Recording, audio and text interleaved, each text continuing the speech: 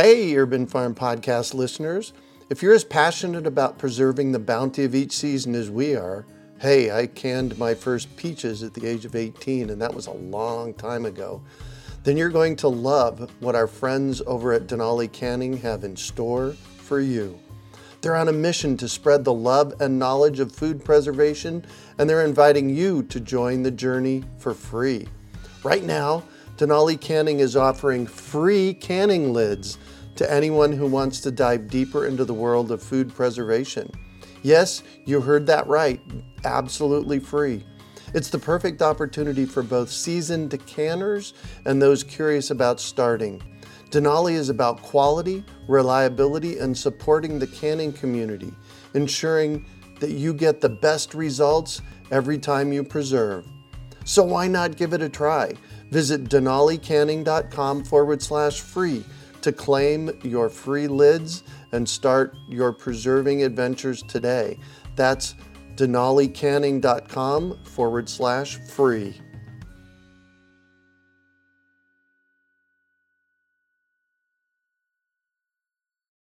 You're listening to the Urban Farm Podcast, your partner in the Grow Your Own Food revolution. Whether you've just been introduced to urban farming or you're a lifelong advocate, we're sure you'll leave feeling more informed, equipped, and empowered to dig deeper into the soil of your local food economy. With you every step of the way, here's your host, Greg Peterson. Today on the Urban Farm Podcast, we have Hassena Kassim of Vermilove Worm and More to talk about her experience with vermicomposting. Hassena, aka the Worm Whisperer, holds degrees and certificates in herbalism, nutrition, landscaping, arboriculture, and water harvesting. Edible gardens, vermicomposting, and water harvesting are all part of her integrated landscape designs. Besides a love of worms, Hassena enjoys playing imaginative games with her daughter and creating art. Living a more natural life daily and always learning more about the plants helps to get her out of bed in the morning. Welcome to the show today, Hassena. Hi, thank you, Greg. It's great to be here. Absolutely. So I shared a bit about you. Can you fill in the blanks for us and share more about the path you took to get where you're at now?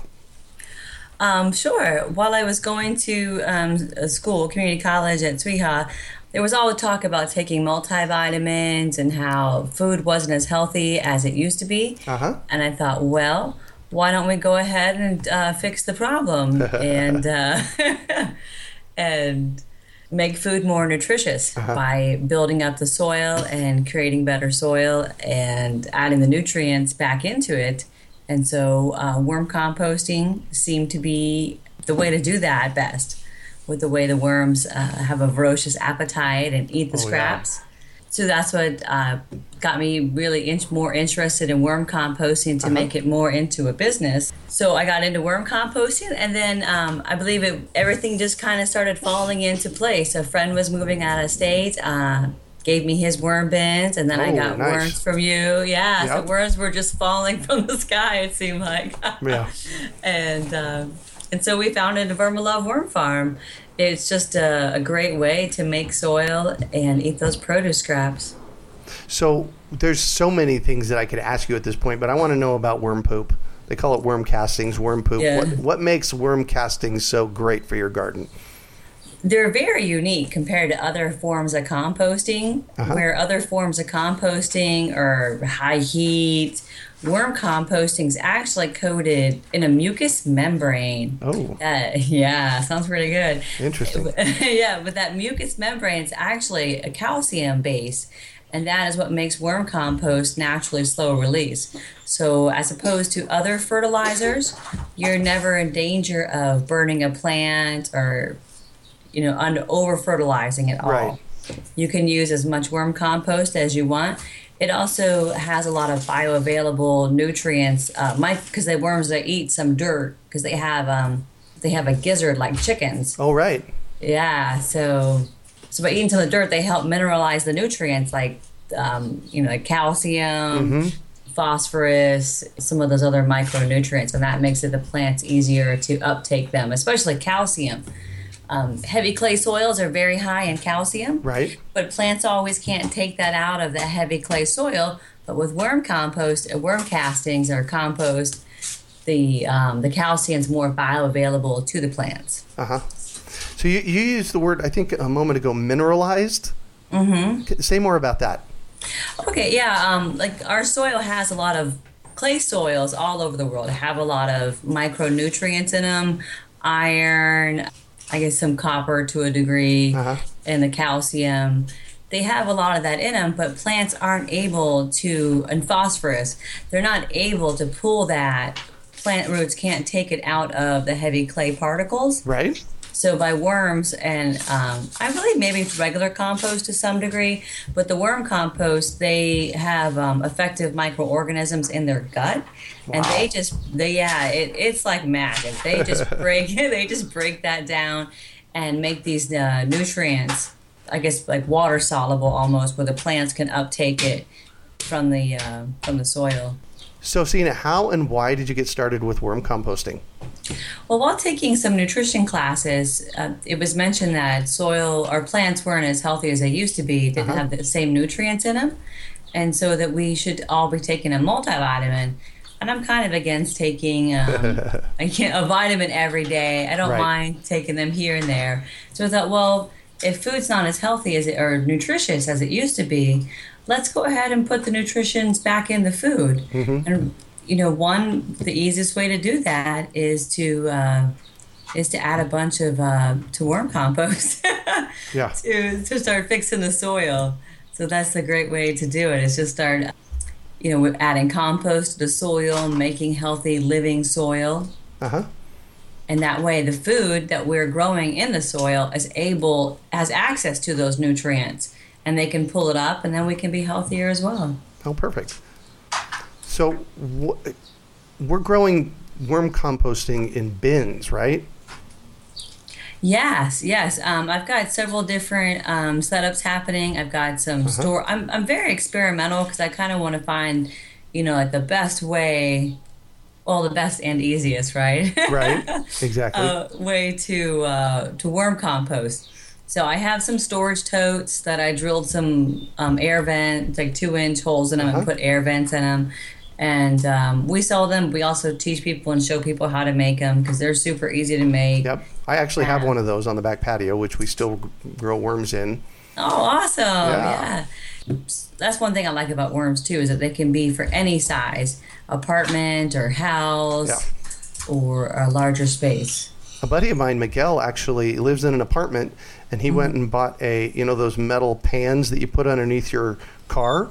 So if it's dripping oil, he bought one of those metal pans and has his worm bin inside his apartment with that underneath it. So he does it inside his apartment. Oh, wow. That's great. Cool? Yeah. So all of his fresh kitchen waste goes right into the worm bin. Wow. Yeah, and there's probably no smell, no odor with the worm composting. Exactly. Yeah, that's great. We also got behind the fig trees out back, we've got a horse trough that we just loaded with straw and chicken manure. Oh, yeah. And we added worms to that because that's been curing for about 6 months. And we have a big commercial bin. It's not huge, but it's a pretty good size. It's like, I don't know, maybe 3x3 kind of radius. Diameter? Diameter, yes, thank you. Diameter worm bin. And it's probably about 4 feet tall, and it's a continuous flow. And it's kind of neat because you feed on top, but then you put some bedding on top, and the worms migrate up to eat, and then you turn a crank, and the worm compost falls to the bottom of the bin. Oh, nice. So these are bigger bins. And that one's a round one, right? Yeah. So I've actually seen one of those I've seen that one at your house before. Yeah. But you even have a bigger system though in your driveway, do you not? In the carport? That's the big. Well, yeah. And then I took a hydroponic IBS. Tote? I guess it doesn't have to be. Yeah, the IBS tote. I think it was like a 275-gallon tote. I had that cut in half, and I put the worms in there, and that has really. I think because it doesn't have any drainage holes in it, it really, for our arid climate, it holds the moisture really well, and the worms just thrived in it. Nice. Absolutely loved it. Oh, cool. Yeah. All right, fantastic. So we live in the desert here, and our listeners live in all the way from hot climates to cold climates. How do you deal with the with the heat and the freezing in the winter and the summer? With the worms, and how do they do with all of that? Luckily for those that live in cold weather, worms, it's actually really fascinating. So worms can handle the cold fairly well. They'll actually curl up in a ball and produce their own, almost their own antifreeze. Oh, it's interesting. It's like a protein base so that they don't freeze. So you don't really have to worry. If your bins were like sitting up on the ground, you'd maybe want to dig a hole and put them into the ground. But if your composting bins with worms in them had access to the earth, the worms can go in there and curl up into a ball. And I think it's like a phospholipid or some kind of like protein, cholesterol molecule, protein that happens there that the worms just curl up, make their antifreeze. But for those living in warmer climates, worms don't have a way to make their own air conditioning they do the antifreeze. We try to add a lot of airflow. That seems to be the key thing with worm composting in hot climates is lots and lots of airflow, letting the heat get out of the bin. Heat rises everywhere, so same thing in a worm bin. Right. Is just allowing that air to flow out of the worm bins. And then when it gets really hot, we don't feed a lot in the summertime. We let them slow down, and that's kind of like our break. Just like people in cooler climates, they slow down in the wintertime with the composting. So that's what we do in the summer. Perfect. Worms' favorite foods? They certainly, we all have our favorite foods. They do like pineapple, melon rinds. Ends of cucumbers, banana peels. When you put stuff like that, or if like those little ornamental squashes, get at the holidays and things like that, once you're done with them, or if you grow a bunch of them, you can put them in the worm bin, just cut a hole in them, and then when you pull them out a few months later, it'll be just that outside skin of them, and the inside will be filled with worms. Oh, isn't that cool? It's kind of cool and gross. I've noticed that with avocado skins. I'll cut an avocado in half and I'll throw that in the worm bin, and you pull it out later and it's full of worms. Yeah, the skins seem like they take forever to break down, but the worms absolutely love it. So it's like a jungle gym, I guess. So worm bins, they don't smell? Yeah, if they do smell, something has gone wrong. But I think when you saw the worm bins inside, I probably had about, when I had the 2 bins inside and all the storage totes, I think, I don't know, I want to guess, let's just say, 70,000 worms in that back room. Wow. And then, it's a lot of worms. But in the wintertime, it just smelled like a forest. It had a nice earthy aroma to it. Yep. And that is how a worm bin should smell. If it doesn't, then there's likely going to be a problem. Yeah, so if it does start smelling, what do I do? It's likely too much food in there, or there might be too much gnats. You're probably going to want, if it starts to smell like fermentation, and you put your hand over the bin, if it's over 90 degrees, you'll be able to feel the hot spots in the worm bin. So it's actually composting there. It's like turned into a hot composting or anaerobic, like lack of oxygen method. And the best thing to do is to remove some of that material, and then just replace it with something light and fluffy like coconut coir or newspaper. Yep. Just get some oxygen in there, and it should make a quick recovery. Perfect. So we have our bin.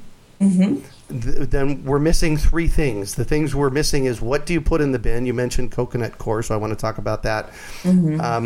Food for the worms and the worms.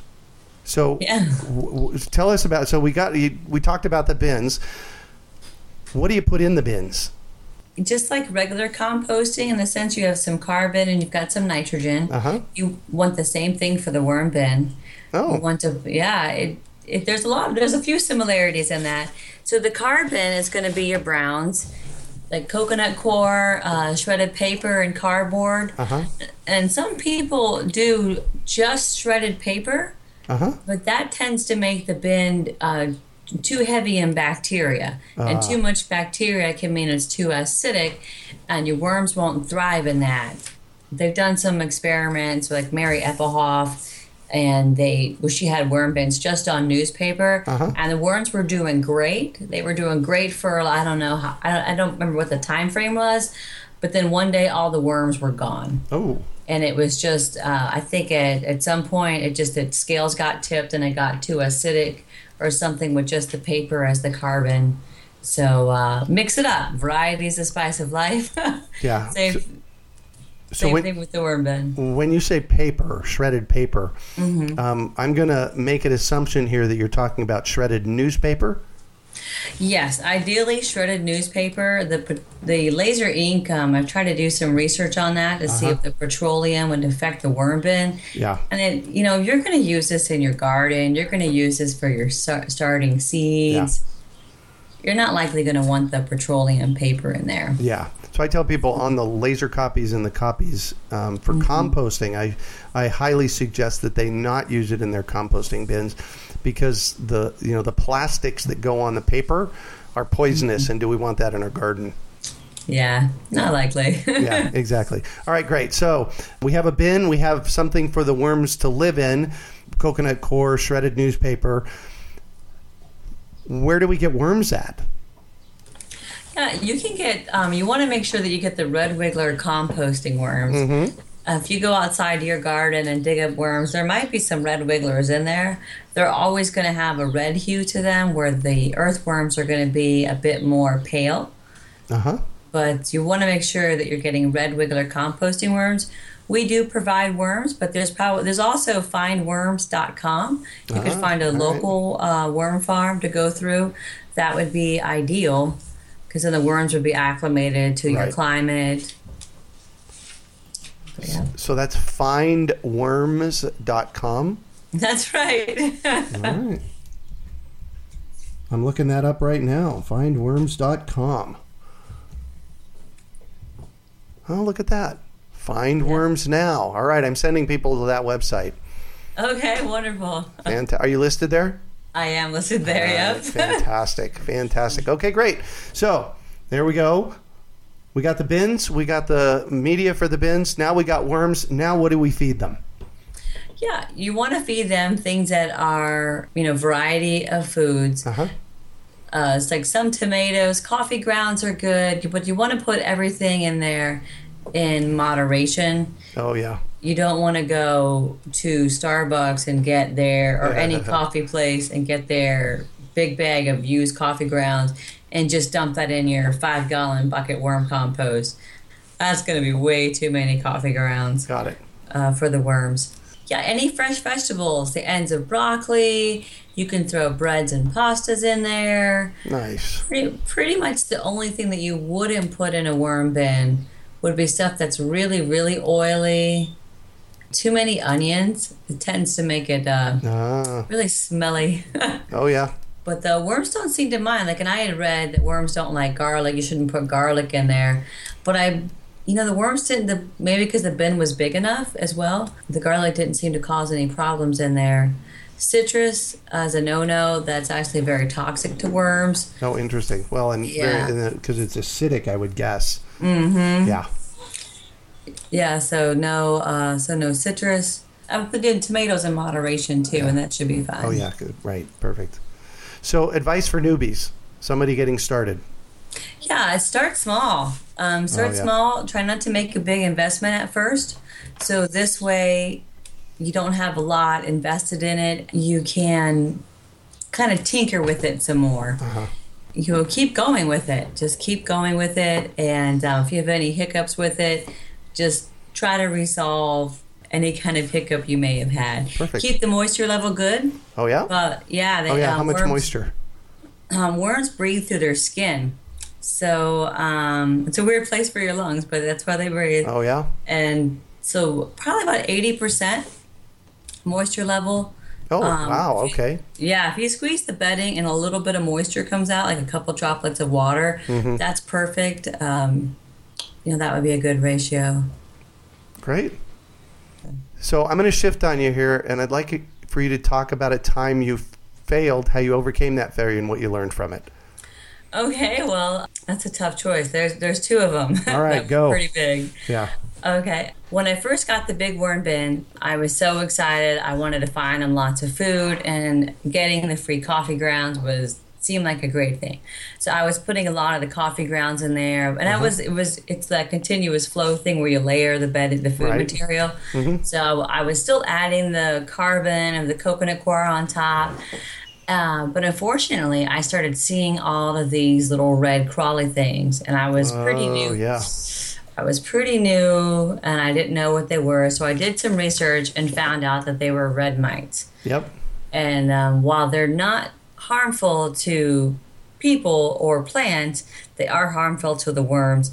And the worm bins were inside, so it just kind of looked bad. So I ended up having to empty the worm bins and put them all outside, and that was really hard to do. So I started all over again, loaded the worm, and in the soil where I had to dump everything else, really good. Oh yeah, exactly. The trees there are doing very well.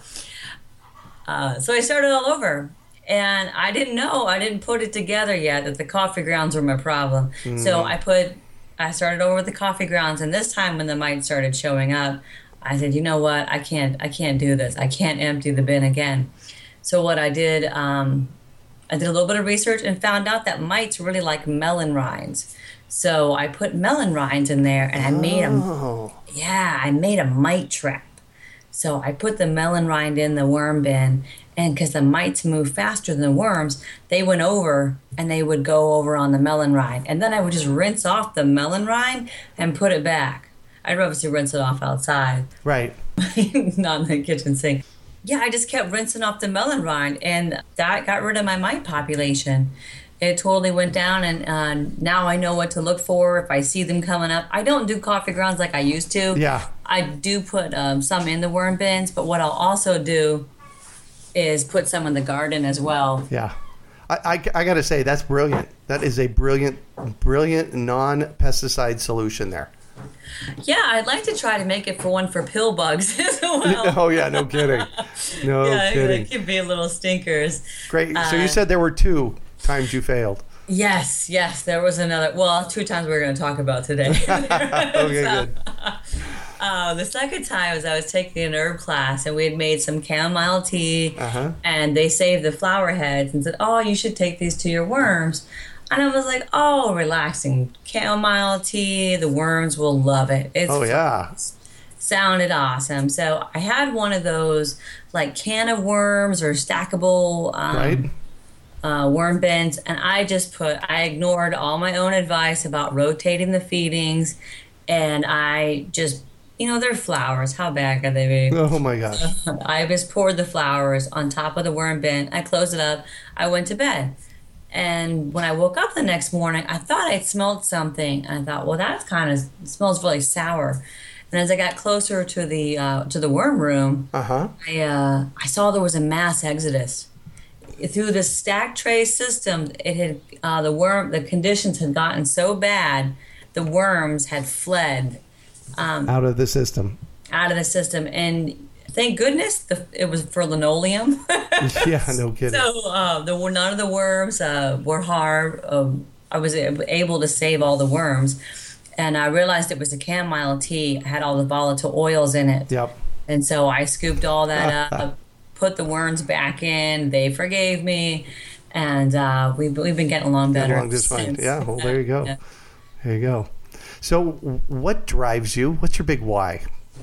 My big why is, you just hear so much about soil and topsoil and air pollution. And, I really feel like the soil can save us. The soil can heal us.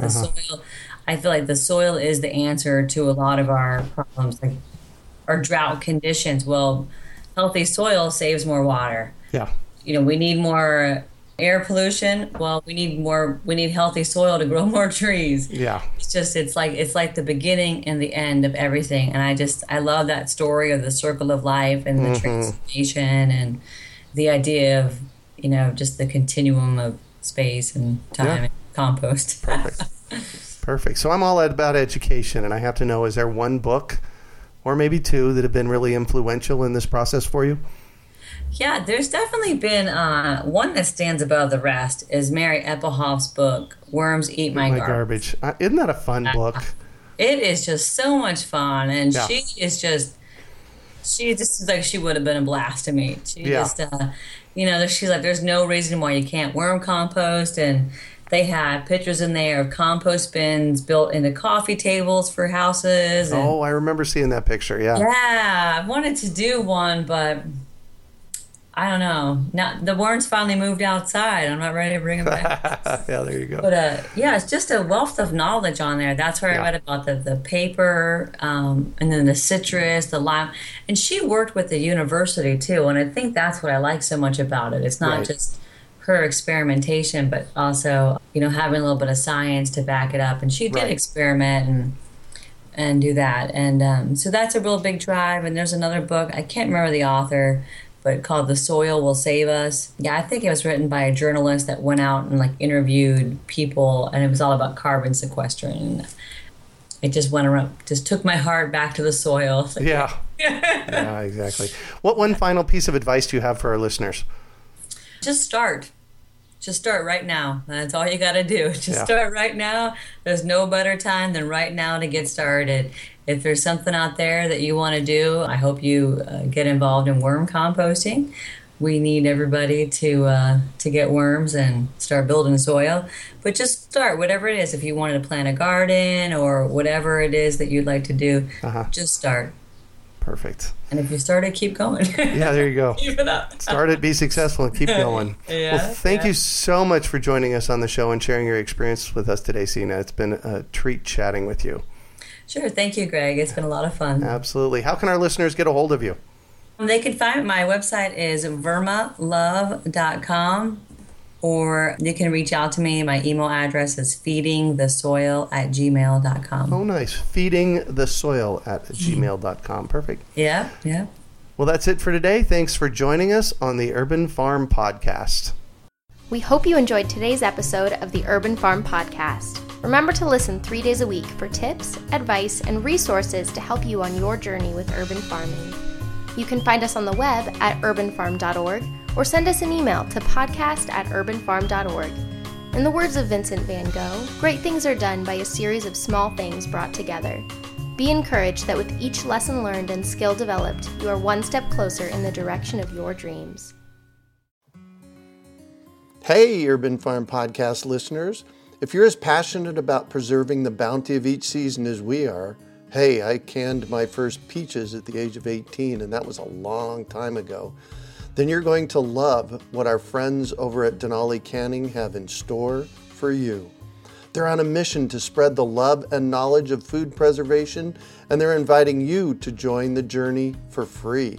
Right now, Denali Canning is offering free canning lids to anyone who wants to dive deeper into the world of food preservation. Yes, you heard that right, absolutely free. It's the perfect opportunity for both seasoned canners and those curious about starting. Denali is about quality, reliability, and supporting the canning community, ensuring that you get the best results every time you preserve. So why not give it a try? Visit denalicanning.com/free to claim your free lids and start your preserving adventures today. That's denalicanning.com/free.